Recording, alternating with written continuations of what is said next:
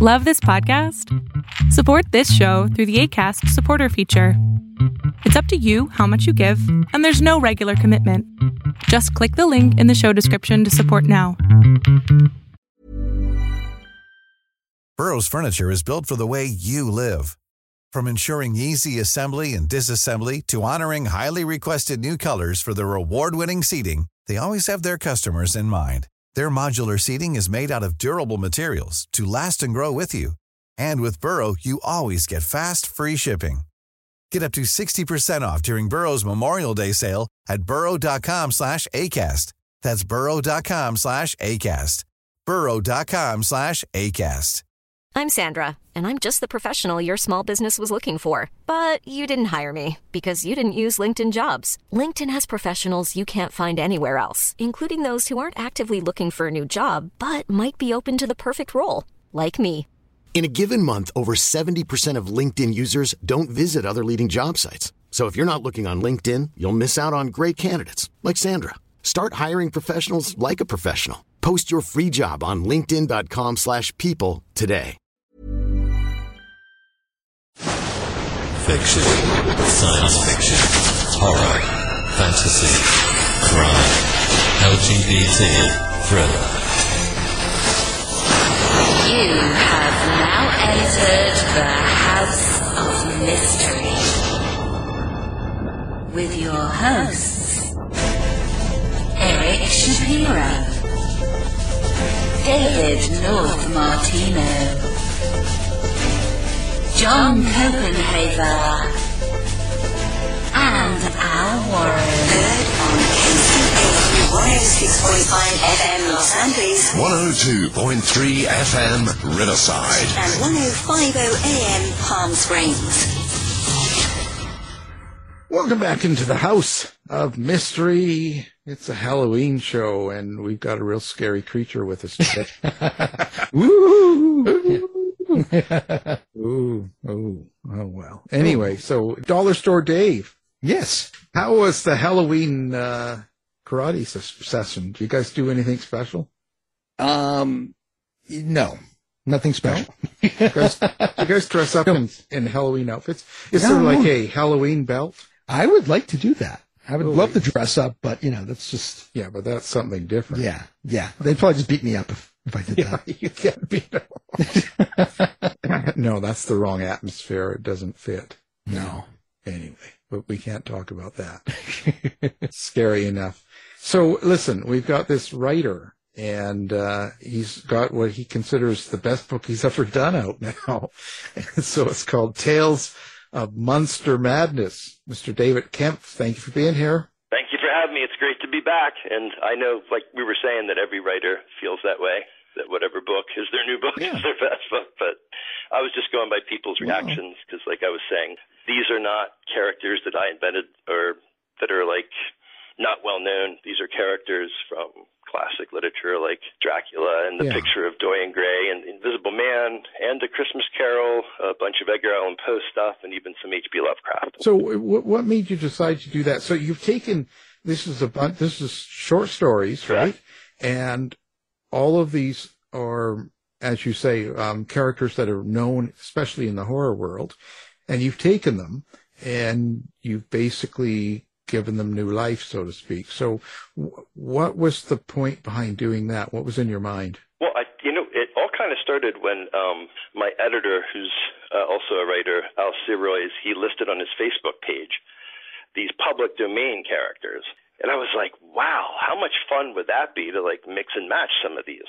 And the first thing that I thought of was, what if Dracula fought the Wizard of Oz? That would make a really cool short story. So I started writing the first one called The Great and Terrible, and it's like a darker, more dystopian kind of Oz, so it fits Dracula better. It's a much more menacing Wizard of Oz, not that he's not particularly scary on his own, in the traditional sense of the movie, or even in some of the older books. But I really thought, I've never heard of, those two worlds being combined.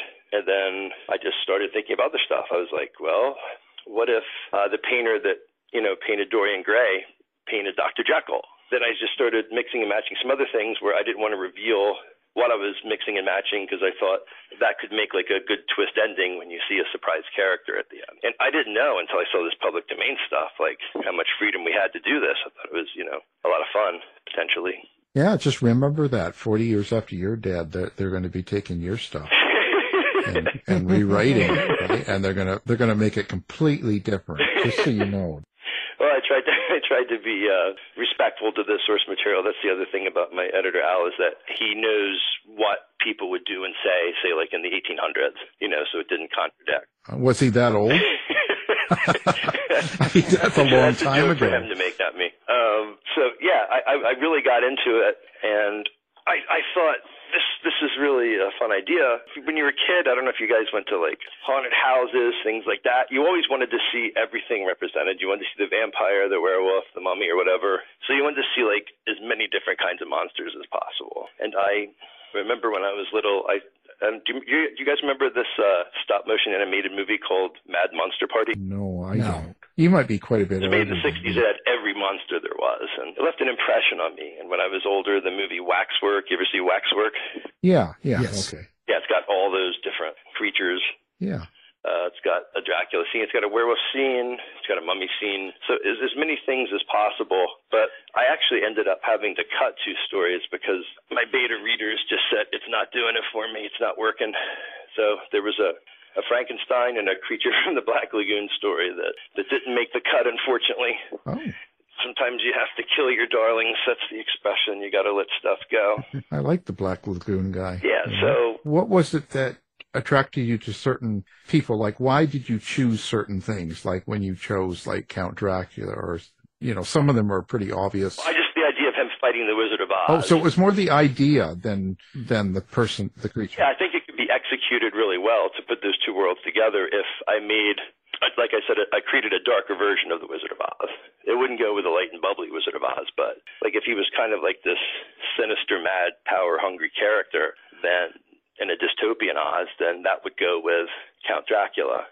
And then it kind of goes a little bit with Dracula's nemesis, Van Helsing, because, for all we knew, Van Helsing had a spell to get to Oz. He just never talked about it. And it's a bit of a stretch, but it still kind of works as long as you create a morbid version of the Wizard of Oz. That's kind of what did it. Yeah, these are things that I grew up reading. I always loved all this stuff. I used to watch the creature feature shows of every town has their own kind of thing. Yeah. In Georgia, when I was a kid, we had Dr. Shock and Dingbat.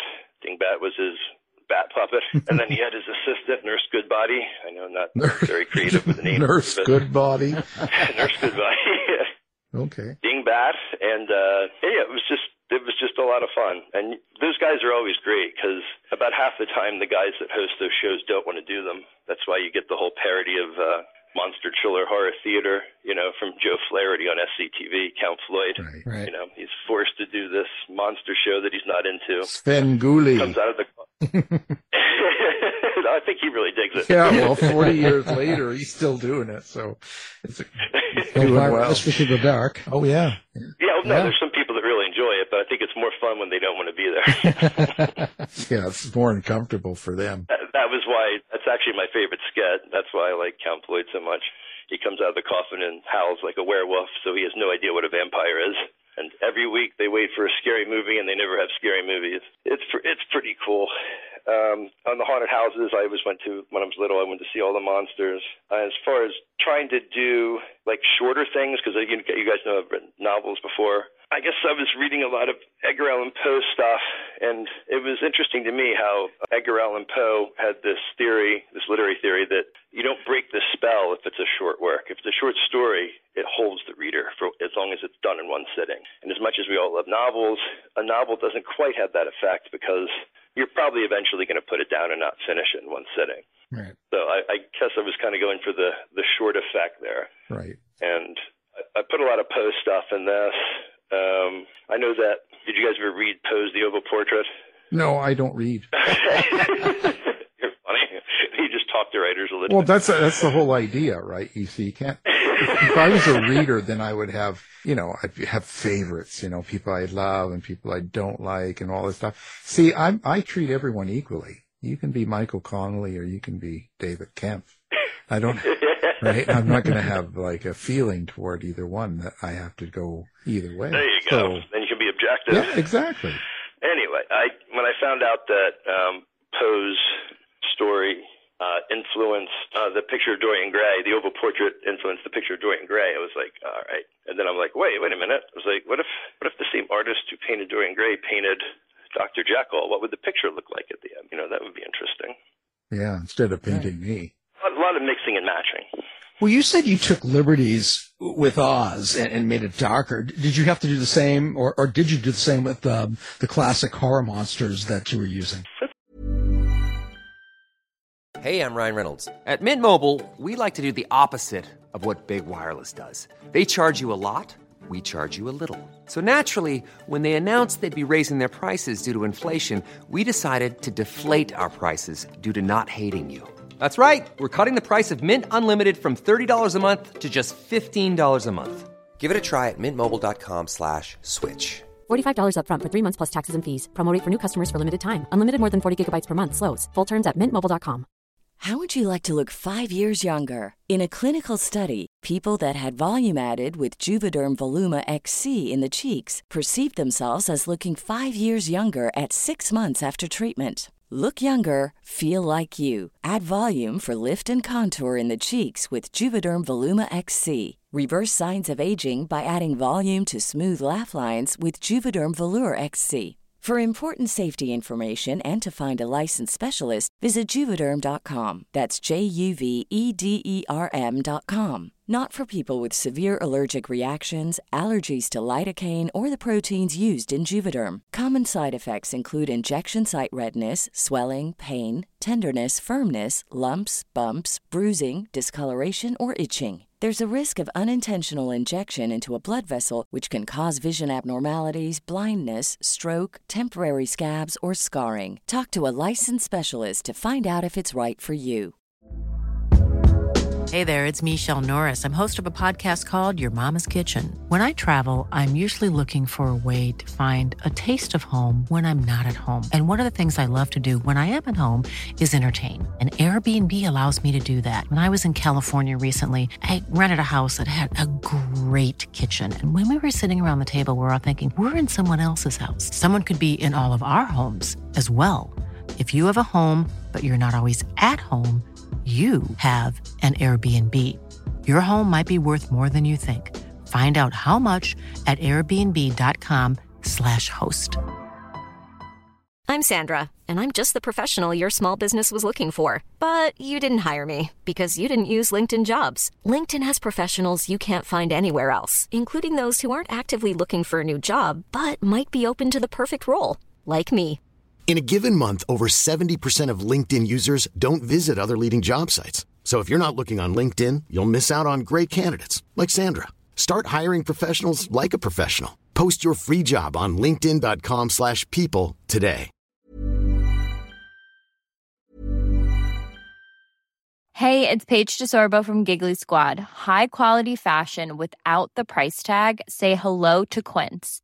I'm snagging high-end essentials like cozy cashmere sweaters, sleek leather jackets, fine jewelry, and so much more. With Quince being 50 to 80% less than similar brands. And they partner with factories that prioritize safe, ethical, and responsible manufacturing. I love that. Luxury quality within reach. Go to quince.com/style to get free shipping and 365-day returns on your next order. Quince.com/style. Planning for your next trip? Elevate your travel style with Quince. Quince has all the jet-setting essentials you'll want for your next getaway, like European linen, premium luggage options, buttery soft Italian leather bags, and so much more.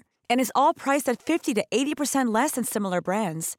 Plus, Quince only works with factories that use safe and ethical manufacturing practices. Pack your bags with high-quality essentials you'll be wearing for vacations to come with Quince. Go to quince.com/pack for free shipping and 365-day returns. That's a great question. A little bit, yeah. I've got a Rip Van Winkle story. It's a much darker Rip Van Winkle story than the one by Washington Irving. Like, he wakes up and he's haunted by this creature when he wakes up after, the 25 years of being asleep. So that would be like changing that and making that kind of creepier and eerier. The other thing too, I was going to like get people's attention right away. I remember a long time ago, this was actually in the 80s, William F. Nolan wrote this piece in this How to Write Horror and Science Fiction book, where he said you have to grab the reader's attention like from the first sentence to really get them to read the story. You know, the first sentence or two. So I guess I was relying on short attention spans a little bit, maybe for people that don't usually read that much. It's much easier to read a short story. And think about this. He was saying this in like 1987. He was saying people have short attention spans. What do you think he would have thought of today? Well, he would give up, you know. I mean, this is a bizarre world we're in. No, actually, you know, one thing, I think about this a little bit. You know, I think that people are much worse at writing, at grammar, at understanding, but they're more apt to publish a book because they can on Amazon. So that's possible. Yeah, so you have a lot more people heading toward writing and putting a book out, even though they're not really at the quality they should be, you know, or that they would have been accepted years ago. How's that? Right. Well, that's why it's good to have, you know, other writers as friends. That's why I cut those two stories as much as I liked them. They weren't. And there's like some degree of prejudice against self-published and independently published authors. Oh, yeah, because it's like anything that humans do. We lump things in. We put the classification, oh, you're self-published, and then we just have the concept of what a self-published writer would be. But it's not, you know. Well, yeah, and I've actually heard some criticisms from people that I know that they're like, why do you write these books? It's not like you're going to be remembered after you're dead. I'm like, I don't know. Why do you work at Walmart? You're going to be remembered about working at Walmart after you're dead? Well, yeah, that's right. I mean, if someone's mean to you, just get mean back. That's what I would do. But the whole, yeah, because, I mean, you know, in 100 years, you can't write, I don't think. This is my thought, okay? So you can't write something with the hopes that, okay, I'm going to write these books and I'm going to be remembered in 100 years from now and all this stuff. That's not the idea of writing. You're kind of putting your, let's say, your spin or your feelings and how you see things or feel things on paper, and you're hoping that others will relate to it, right? Or enjoy it, like it, whatever, you know. Exactly. And that's all it's about. We can only count on our experience today. We don't know what, you know, who knows? I mean, there's a lot of really famous writers and artists and people that have been in a creative, you know, endeavor in their life, and they were not popular or liked when they were alive. They weren't popular, or they weren't liked and popular. Oh, and now, yeah, absolutely. they're stars. Like, Van Gogh sold one painting. Right. I mean, there's Mozart, like people that were during their life struggled, and now, hundreds of years later, everybody loves them and they're household names. So you know, well, what good does it do them now? Just saying. Yeah, I'd rather write for me now and keep my ear. Yeah, me too. Me too. But, you know, the thing is, too, is like, what are you trying to get to, Alan, is like, what are you trying to achieve? I remember, like, when I read Stephen King's book on writing, I completely agree with this. A competent writer can learn to be a good writer. Yeah. But a good writer is very unlikely to become a great writer. In other words, I'm not going to write Truman Capote's In Cold Blood or John Steinbeck's, you know, Mice and Men, or something like that. Well, you never know. There's that one in a million. It's unlikely. What I'm trying to do is I'm trying to write an entertaining story that people like. Nothing too complicated. Right. And there's nothing wrong with that. No. Trying to be a competent writer, trying to be a good writer. You know, I also like the other thing that I think he put that in the same book. It was he said, "Are you a professional writer?" He said, "Have you ever gotten paid for any of your writing?" He said, "Did the check bounce?" Well, exactly. If the check didn't bounce, you're a professional writer, which was hard for me to say, but I used to be a newspaper reporter for a small town paper. And the check bounced. It was too small to bounce. Oh, it's like... no, the check did not bounce. That was funny. But I'll tell you what, you should have gotten paid a lot more for the torture they put you through with these going to municipal meetings. Oh, yeah. The worst thing in the world is working as a reporter in any field, especially when you're new. I had to go to this meeting. It was 3 hours every week in this small town. I won't say the small town's name. They had a sidewalk committee. They would debate every week whether to build a sidewalk or not. and this is every week I had to go through this. It was terrible. And the mayor ran on this slogan, I'm not making this up, talk is talk, but we need sidewalk. Well, actually, we have the mayor on the other line right now. Given how many years ago, if you have the mayor, he's not going to remember he's the mayor. No, he doesn't. He thinks he's your father. Oh. And you know what? I mean, I would have volunteered to help them put the sidewalk in after 6 months. Yeah, very. That was, I guess, a semi-professional writing job, I suppose. Yeah, if you're paid and you're writing, you're a professional. I've been paid. I've written. I mean, that's certainly not what I wanted to write about. Yeah. And so that's just part of it. It's part of our experience. We all go through things to get where we're going, and you can't worry about it. Don't worry about the noise. Don't worry about those people saying that. Oh, no, things, If someone said something to you about your writing, you tell them, look, I don't go to your job and slap sailor cock out of your mouth. So don't tell me how to do my job. Okay? You just tell them that with a straight face, and they'll never say another word to you again. Probably not. Well, see, I have a winning point here. Bottom line in the book, what is it? What is it you want people like? Did you want people to think something different about each one of these classic heroes, we'll call them, that you've written about? So when you write about Dracula or Wizard of Oz or different things going on, did you have some sort of thing that you wanted people to take away from it? Yeah, actually, what I wanted people to take away is to rediscover the classics, maybe, and go read the original material for themselves. Enjoy the creative spin that I put on mine. And if you're so artistically inclined, maybe try to write some of your own. Oh, right. Like we need another writer. Think about the public domain, guys. In 2034, James Bond will be in the public domain. Just imagine. Yeah, I'm going to make him into a drag queen. Jane Bond. And Anita Mann, his sidekick, Anita Mann. And this is going to be great. I tell you, there'll be there's another. There's going to be a lot of creative spins. Yeah. So the other thing, too, is that I think I'm trying to get people to connect to things that maybe the generations that came after ours didn't really with the classic horror stuff. I mean, you have to remember that our generation, before PG-13, we had PG movies like Jaws, Burnt Offerings, and Poltergeist. Yeah. Right.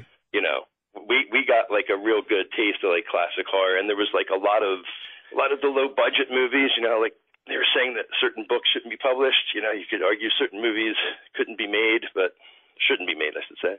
My generation, actually enjoyed being able to go to the video store and being able to pick out, all kinds of things that would never be shown in theaters and get some enjoyment from them. Right. Or you're like Dave. You go to the dollar store. You buy up as much of that as you can because. Dave in the dollar store. Yeah. Well, he buys all the Blu-rays. Yeah, he buys. You wouldn't believe the finds he gets. He gets all these great movies there that you can't even find on streaming. I'm a physical movie collector. Yeah. Yeah, but there's something about going to the video store that was more fun than just streaming it online, I think. Absolutely. Yeah. For example. Yeah. I mean, I know a lot of people, when I was younger, thought my taste in movies was bad and my friends like stupid movies, but I stand by Dracula's Dog. I think it's a fine film. I mean, we used to go to the midnight movies. We used to see Slumber Party Massacre, and Class of Nukem High. The classics. Now, and of course, Floyd the Wall and the Rocky Horror Picture Show, and that brings us to the O.J. Simpson comment, Alan. Oh, no. I will never forget this as long as I live. I know that you know a lot about O.J., and you know that people were talking about it in 1995 a lot. Yeah, it was a big deal, 30 So that was the last time my friends and I went to the midnight movies before this place closed, unfortunately. But it was the Rocky Horror Picture Show, and it was all during the O.J. stuff in 1995. And you know how sometimes they change, the stuff that's shouted at the screen to sort of, update what's going on now? Right. The part where Tim Curry kills Meatloaf or, Frankie kills Eddie in the freezer. Then Tim Curry comes out of the freezer and the two assistants take his bloody gloves off. People were shouting, "Hey, Frank, what are you doing with OJ's gloves?" I couldn't believe it. It was like real life entered this sacred movie theater stuff here. And then a couple people were shouting in the back, if the glove don't fit, you got to acquit. Yeah, of course. What else? You know, it's true. So that was that a long time ago. 30 years. And so I did actually want to go through them real quick. The Great and Terrible is about Dracula fighting the Wizard of Oz. Ahab is about, hypothetically, Captain Ahab surviving the story and then going on to fight another sea monster.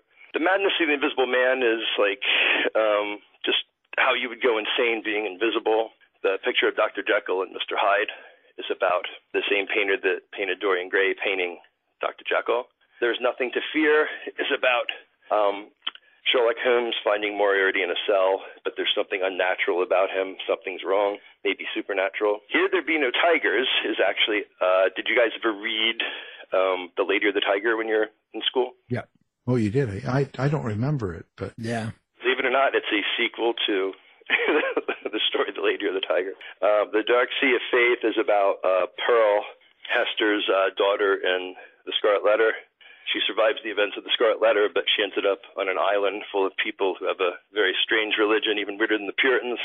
A Christmas Warning is like a small sequel to A Christmas Carol. It's about Ebenezer Scrooge going to America to help another miser who's in danger of becoming somebody who could be helping people when he's not. So there's hellish ghost and things like that. Van Winkle, The Hunted, is about, Rip Van Winkle waking up, but then some monstrous creature is hunting him. And May He Rest in Peace is about the fictional character of Dupin, the detective, in the Poe stories, and his descendant in modern-day Philadelphia. So it kind of ends on a modern note there. So anyway, those are the 10 stories. You can get them all in Tales of Monster Madness in one book. 3 of them are actually free, and the other ones are $1.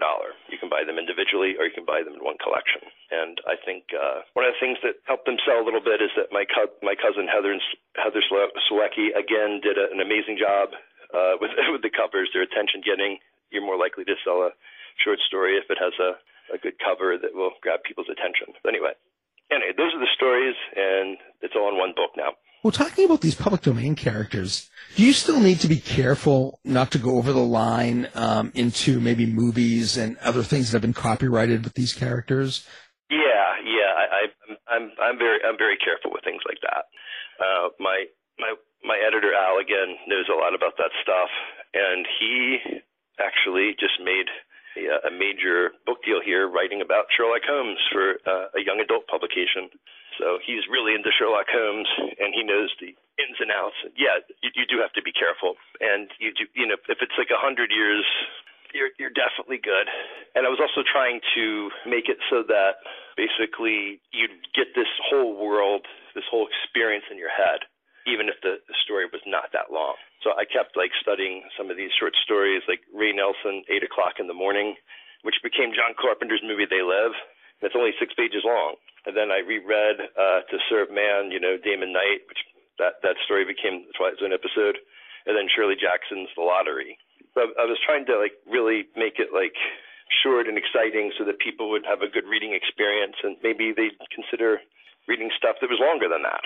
Or maybe they'd look at some of the classic short stories. I don't know. I guess it's encouraging literacy anyway. Yeah. Oh, I think that's what the whole Amazon thing is, what I'm saying, but it's not necessarily good literacy. But did you feel a certain amount of pressure, but do you feel like when you're writing a classic character, especially, I go back to Dracula because, the Dacre Stoker's still out there and they're still doing Dracula things. So there's people that have a presence that are still in that realm, so to speak. And that's interesting you should say that, because our mutual friend Chris McCauley wrote the intro to it. Oh, okay. Well, that's what I mean. But Chris thought it was great. Yeah, oh, good. I mean, that's a good thing, right? But that. See, that's the self-published stuff. That's a good test. Just like I got a good review on Kirkus, and Kirkus can be brutal. So I think that's a test. You got to get some strong opinions from literate people before you do publish, or else it'll go back to that stereotype of, Oh, yeah. I mean, I think we're stuck with that stereotype for 10 more years because there's it's inundated with garbage being put out right now, and that'll wear thin. And if you have a good editor and you have good other writers and beta writers or people telling you, readers, that this is good and you got good support, it's going to be fine. You can't, don't worry about it. Yeah, exactly. And well, for this, I was really inspired by, did you guys ever hear of a short story collection called My Favorite Horror Story? Oh, sounds familiar, but I don't know it. I don't. Well, it had introductions from Stephen King, Peter Straub, F. Paul Wilson, and Harlan Ellison, and it was a collection of their favorite short stories and stuff that you might not have necessarily heard of, stuff that wasn't popular necessarily. Like Ellison wrote the introduction to this story called The Human Chair by this Japanese writer, Egoella Rampo, writing name, and the story is phenomenal. And it sounds like it's some slasher thing with the human chair, but it's not. It's terrifying, it's scary, nobody gets hurt, and nobody dies, and it's got one of the greatest twists ever. And that's written by Rambo? Egoella Rampo. That was his... Okay. I can't pronounce the Japanese name. That was the English name that he used as a writer. Yeah, no, that's great. Yeah. So, I wanted to get that kind of vibe going. So I asked some of my writer friends, Gary Razor, Lorraine Evanoff, Chris McCauley, Tamara Thorne, and Richard Allen Scott to write introductions to these short stories. Well, that's good. That's good. That's really... I think just to get people in the spirit of it, Yeah, and then they know that it's valid somewhat, because if you got someone good saying, "Oh, this is a good story," then they're like, "Oh, okay, that's." But were you worried, when you were doing this? Does it, if someone like Chris McCauley would have said, "Oh God, this is awful," or "This story's bad," would you redo it, or would you not publish something like that then? Knowing me, I'd publish it anyway. No, but I just wonder, because you got to keep in mind, I like the so bad it's good movies too. Well, there's nothing wrong with that. When I was a kid, we rented the best movies 7-Eleven had to offer. Well, and I still do. I'm glad Chris liked it. How's that? Yeah, no, I just wonder, I think what I'm asking here, in a really easy way of saying it, is, are you thinking about the reader when you write a story like this? Probably not at first. At first, I'm just all excited that nobody thought of Dracula and the Wizard of Oz before. I'm excited that as far as I know, I'm the only person that had the artist from Dorian Gray paint Dr. Jekyll and Mr. Hyde. I'm more excited about the premise than anything, the first draft. Right. Well, I'm pretty sure that no one else. The second draft, you start to think of other people. So you start thinking of it when you're kind of in more of an edit frame. Yes. And then the other thing that you learn in Stephen King's book on writing is the editor's always right. And then the second rule is the editor's always right. If you're confused about number 2, see number 1. So you have to get yourself a good editor. You really do. Unless the editor dies. Oh, yeah, sure that happens. But there's probably another good editor out there somewhere, I would think. Yeah, no, I think it's really important. Anytime, that's the only advice that you could really give someone in writing, is that get a good editor, have a good editor, and it makes all the difference. The rest is just stuff, but editor will really help a lot, Yeah, and it would really help, I think, a lot of the people that are writing their first self-published book. Oh, totally. I always say that. If someone asks how to get published, I always say the first thing, get a really good editor. And so, you guys have any special plans for Halloween? You do anything special? It's going to be this night by the time this airs. So. No. I turn off all my lights, close all the windows, and I remain quiet. I have a martial arts class that night. Yeah, he dresses up in a pumpkin outfit and goes and does karate. And the kids come to the door, and he opens the door and he kicks them. And he steals their candy. Oh, he's really mean. Terrible. I wanted to say real quick before I forget, guys, this is also my first book that actually has an audiobook. Oh, did you do the audio, or did you hire someone? No. My friend Wesley did. He works for Dead Airwaves, which puts a bunch of short horror stories on this podcast. So I actually have 3 of my stories on the podcast. It's called Dead Airwaves. Oh. And Wesley does a good job with all the different voices and everything. Certainly better than my Michael Caine impression. Yeah, oh, yeah, that's for sure. But that's a really good idea. Just so you know, I think that's a really good idea because podcasts are another thing. There's too many of them out there, and there's not very much original. And I think that's great. That's a great idea. Oh yeah, there's got my friend Gary Razor stories in there. Elizabeth Massey, William F. Nolan, some of his old stories. Richard Matheson stuff is on there. It's really good.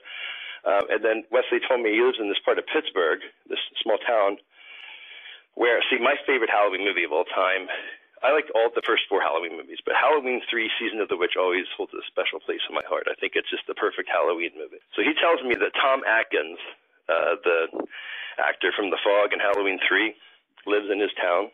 And I said, that guy better thank his lucky stars that I don't live there, because he'd have like a restraining order.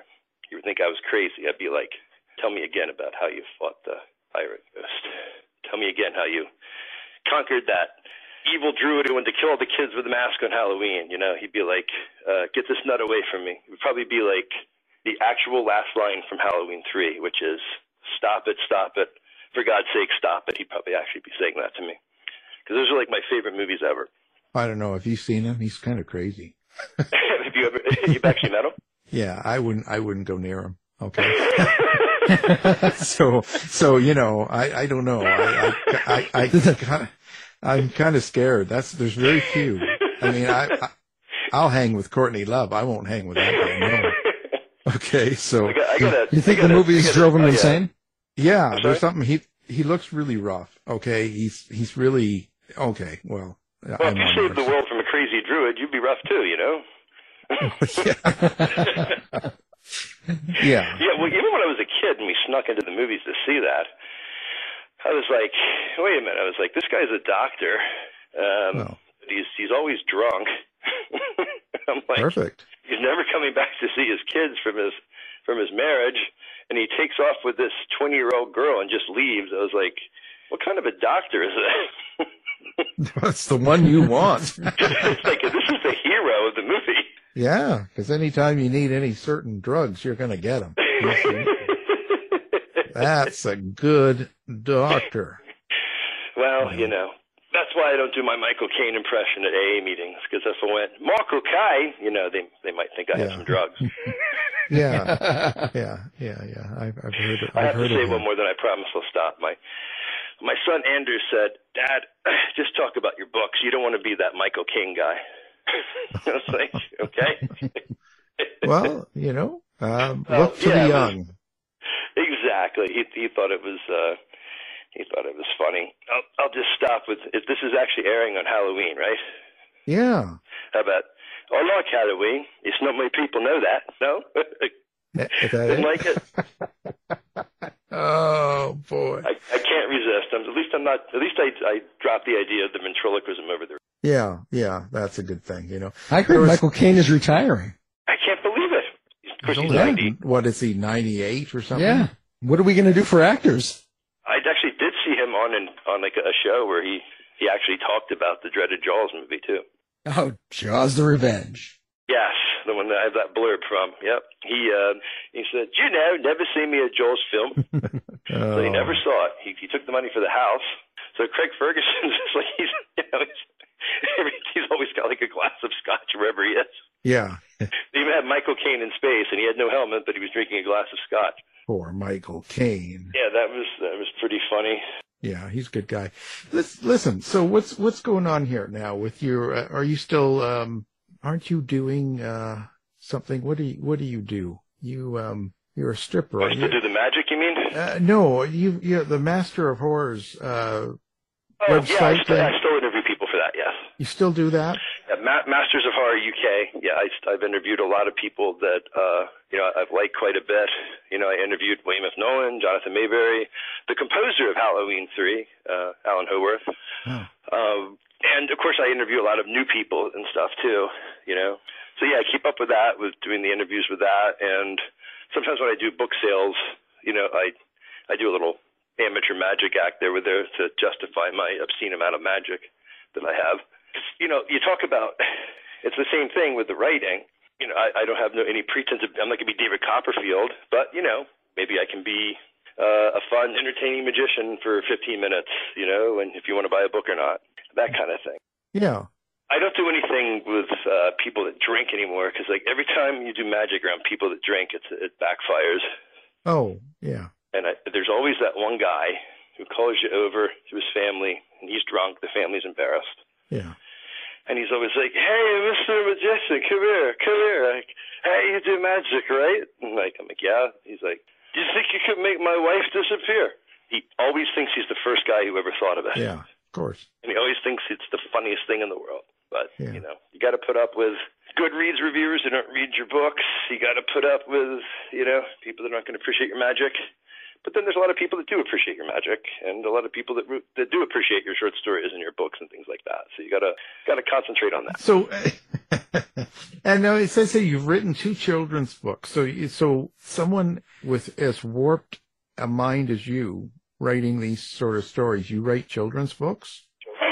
Well, they're pretty sweet, innocent books, even though the one is, a book about addiction that I wrote. I wrote with my son Andrew. But my therapist, who sadly just passed away, he had a very, very dark story about the children's book, the one about addiction, the wisdom tree. And he said, "I want you to know," he goes, I gave this to one of my clients, my patients. He's like, and it changed his life. He's like, and I'm like, "Oh, that's great." I said, "He decided to stop drinking or using drugs?" He's like, No. He's like, he goes, "This guy and his girlfriend that volunteer in this prison, they gave him a copy of the wisdom tree, and it taught him how to read." I was like, "He learned how to read from my kid's book?" He's like, "Yeah." He's like, "And this guy's going to be there a long time because he murdered his wife and put her body in a dumpster." I was like, "What?" Wow. And he goes, "Yeah." He goes, "I can relate to these raccoons, and this is teaching me how to read." You've got a future. You know that? Don't let anybody tell you that you're not going anywhere. You tell them you got a future. It would be improper to sit down at this point. You got to keep going. This is you've got too much influence in this writing thing, so don't quit. I have no intentions, like I said. Yeah. And it brings me happiness and joy, just like reading does. I'm not just one of these people that publishes on Amazon. I also like to read books. I wish I would read different books. I seem obsessed with the same books. Every October I read Salem's Lot again. It's ridiculous. Well, why don't you throw something different in there? Yeah, I should. Because maybe it'll change. Because it might change something when you go to write your next book. It might give you a new spin. Yeah, and you get a different perspective when you hear other people read your books, like with the Dead Airwaves, and they're also interested in actually producing some of my plays that I came on your show about as audio dramas. Oh, there you see, that would be good. I think that's kind of the next little wave is a lot of these audio dramas. They're kind of going back. I'm seeing more of it. Yeah, it's crazy because, that's like something your grandfather's grandfather got their entertainment from. Listen, that's all I listen to every night. It's the old shows from the 30s, 40s, and 50s on the radio. Oh, really? That's all I listen to. I got hundreds of them. Like The Shadow and all that? Yeah. Well, The Shadow and The Whistler, not so much sometimes when I want to just go to sleep. But there's a lot of other shows that I listen to. A lot of horror and mystery and crime and terror stories that are great. Really good stories. So I listen to them all the time. Yeah, there's some good classic old stories. I actually watched the original Murder on the Orient Express the other night. The one that had like Sean Connery and John Gielgud and like all these older actors. It was really good. Yeah. Oh yeah. Some of them are. And it didn't need big special effects or like CGI to make the landscape look lush. You know what I mean? Right. Like I like old movies that have the matte paintings. Remember them? Yeah. Well, I think they have to call that Murder on the Asian Express now. Okay. Well, I'm a Agatha Christie fan a little bit. Obviously, I like the horror more than that. Of course, I like.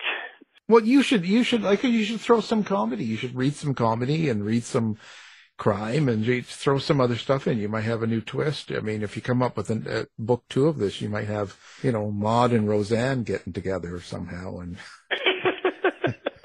the tales of monster men. Have Inspector Clouseau so-and-so and Sherlock Holmes solve a case or something. Yeah, like, you just never know. Do you think you'd go into a book 2 of this, Tales of Monster Madness 2, and kind of pick up again and do more? Actually, right now, Alan, I'm working on more short stories. I'm working on writing 10 ghost stories. So you're into paranormal. I kind of got like a sudden interest in ghost stories all of a sudden. You know what it was? After Peter Straub died, I reread Ghost Story, and then I saw the 1981 movie.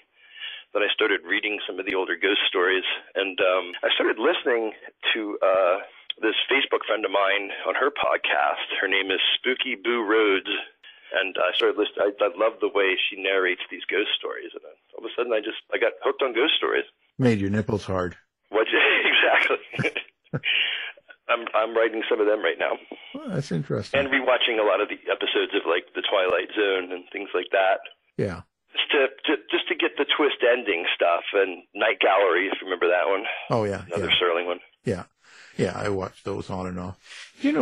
When you write a short story, what's the secret? What's the trick to being able to write something in a really short, time, short space, not so many words, and yet have people? Well, I read a lot just to get an idea of the style of it. I think like when I read Shirley Jackson's The Lottery and some of these other things where I wanted a twist, I kind of knew what helped was I knew where I was going because I did the ending first. So that really helped a lot. So knowing where you're going. Does that take a lot of editing to try and get, like, what I'm saying is, okay, you only have so many words, so many pages, and you have this thing that's going to happen, and some terror or whatever you got going on. But how do you make it so that me as the reader understands that character or your characters really well in a short time? Well, with Tales of Monster Madness, it was easy because you already know who Dracula That's is. True. Yeah. You might know the painter from Dorian Gray, maybe not. That's a little lesser known than Dracula one. You might know the Invisible Man. You might know Rip Van Winkle. You don't have to be from New York State to know that one. Everybody knows that legend. It's not as famous as Sleepy Hollow, but it's pretty famous. Yeah. Same writer. So, like the familiar tropes and characters, and trying to grab your attention from the beginning. That was like what William F. Nolan wrote, and how to write horror, science fiction, and fantasy. In 1987, grab the attention, the first sentence. Because what Nolan used to do was he would take unsolicited manuscripts that wanted to be in the magazine, and he would open up the envelope, and he would literally read the first sentence or two. And if the first sentence grabbed his attention, he would read the whole story and consider it. And if he didn't, he stole the first sentence and used it. I don't think he needed to steal too much material. He's like my favorite writer of all time. It was strange that somebody who, the movie where everybody got euthanized at the age of 30, that he ended up being in his 90s. But I think you got to hook the reader's attention. That was also in the Arabian Nights. The storyteller in the market tells the girl that she has to hook people from the beginning. And, of course, every story she told was keeping her alive every night. Definitely the attention grabbers. And I think with people's short attention spans, I think short stories are going to make a comeback. I could be wrong, but I think they are. Well, what was the most challenging story for you to write in this collection? I guess I could say the ones that I cut. But and I really liked. I was all excited about them, and my friends are like, "No." I was like, "But this is such a great ending." They're like, "No." they're like, "Do you want me to be nice, or do you want me to be honest?" So what happened was they got too complicated. Yeah. From the way that I do things, tracing things back from the ending. Oh, yeah. Right. I started it started going in all these crazy directions, and I just had to cut it. Probably the Poe-based story, may he rest in peace. That was kind of hard, a little bit, because I had to really work on keeping it in the style of Edgar Allan Poe, and then updating it to the modern times. I went and read, some of his, like the Murders in the Rue Morgue and things like that, to get a better understanding of Dupas, who was actually, the first detective. He invented detective fiction. That was the first detective character before Holmes. Yeah. And with the Sherlock Holmes story, I was very lucky that my editor, Al Surroy, that he is just an expert on Sherlock Holmes. There was no way he was going to let me screw up Sherlock Holmes. Oh, yeah. So I was lucky in that way. And, I guess the two stories that I cut and the Edgar Allan Poe story were probably the hardest ones to write. I think the one about the Wizard of Oz and Dracula is probably the most fun to write. Yeah. So now you've written this, and and you're doing this. You said you're getting really good feedback, and that does that help you get dates? To get to say, well, I'm a famous writer, and only with the most illiterate. What? What if I say, if I wasn't famous, would I have a website? No, I'm just kidding. I'm just throwing it out there, maybe.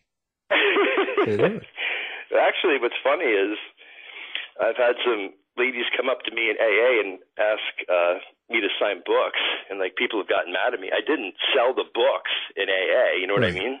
They just happened to buy them. Yeah. No, you just leave them there. That's what you go to AA and leave them on the desk. I go everywhere I can and leave books anywhere I can,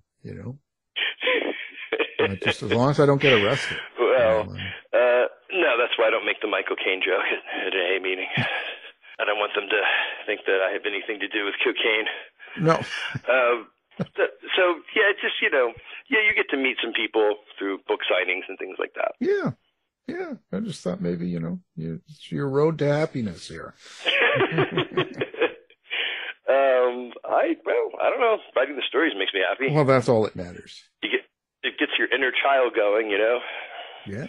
Probably the same way that it does with the radio dramas you listen to. You probably feel that sense of wonder. I don't feel much. I'm laying there dead, with my dog, just dead. I listen to him breathe, he's getting old, and just kind of think about how much longer. Do you live out in the country? No, I've got 3 acres. I've got 3 acres, so I've got a little bit of space. That's a lot, actually. Well, I'm old. I need it. So you live closer to the woods? Yeah, there's woods around me. Okay. Yeah, I overlook the water, and I've got 3 acres, so there's some trees, and yeah, it's okay. It's kind of my resting spot. That's nice. Well, that's inspiring for writing, I would think. No, not at all. Are you kidding? No, people say that to me too, and it's like, no, it's never inspired me to do anything. Not as far as writing goes, no, because I'm writing darker stuff, so this isn't inspiring for that. I don't write cozies. Yeah, that's actually how most of my editing friends make their living, is editing I don't even know what this is, a cozy mystery they call it. That's just a mystery with no sex and no murder, no violence. So it's like Murder, She Wrote. Murder, She Wrote, basically. That's what it is. Murder, She Wrote. And, it's just a very light, it's a way of going through a crime that it doesn't really, so-and-so got murdered, and then they've got to figure it out, and that's it. It's not really about... Yeah, well, just kind of the way that the A-team got shot at every week and nobody ever got killed. I'm always wondering about this sweet old lady that knows somebody that's a murderer every week. Well, yeah. Well, there's more to it than me. There's a lot more going on there, right? It's like, remember there's that show called The Snoop Sisters? I'm not it was the same sort of thing as Murder, She Wrote, and it was just two old ladies that did the same thing. But at least they called them Snoopy Old Bags. That's how come they kept coming across crimes. Murder, She Wrote was all polite, Anyway, doesn't matter. So listen, okay, so now the book is available, and it's on Kindle and audio. Is it on paperback as well? It is. It's on paperback as well. And this is at... Makes a perfect, reading for Halloween. Yeah. Oh, yeah. It's great in the bathroom because the short stories, you can do one story every sitting. It's just perfect size for bathroom reading. Short stories are the best. Exactly. Well, because the other one gets too long and your legs fall asleep. Exactly. And it's characters, like I said, it's characters you're already familiar with, so I think that helps a lot, too. No, it's a good lead-in. Yeah, like I said, maybe it's just because I got excited writing about it. Maybe that's why I think it's the best, but it's also the feedback I've gotten from other writers. Of course, I'm showing it to horror writers, so they're going to like stories about Dracula and the Invisible Man. Right. Of course. Dracula, Invisible Man. What more could you ask? This is it. Exactly. Wow. And Edgar Allan Poe, and finding out what happened to Pearl in the Scarlet Letter. Well, yeah. You see, you get it all here. All one-stop shop. And you can sit in the bathroom. Exactly. You can hang out in the porch, whatever you want to do. If you work in a morgue and you can read it in the morgue, that'd be good morgue reading. Oh, wonderful stuff. And then if you need some paper to wipe up some blood in the morgue, you've got it. Exactly. Throw the book on it. If you're in prison for murdering your wife, it'll pass the time by. Well, let's not talk about personal stuff here, okay? Yeah. That's a true story, by the way. I still can't believe that, but the guy actually learned to read from that. Well, there you go. It's good to be a positive influence in the world. Yeah, especially with so many negative things going on, right? I mean, exactly. If you can come out of it ahead, happy, and actually helping someone, that's great. I tell you, nothing would make me happier than that. Exactly. Well, so the book, Tales of Monster Madness, and the author is Mr. David Kempf. Thank you for being here. Thank you so much for having me again. Happy Halloween, guys. Thanks, David. You've been listening to the House of Mystery radio show. To find out more about our guests, hosts, or shows, go to www.houseofmystery.com. Show's over for now. Was it as good for you as it was for me? Yeah. Good night. This has been a production of Something Weird Media. I'll be back. You've been listening to the House of Mystery radio show. To find out more about our guests, hosts, or shows, go to www.houseofmystery.com. Show's over for now. Was it as good for you as it was for me? Yeah. Good night. This has been a production of Something Weird Media. I'll be back.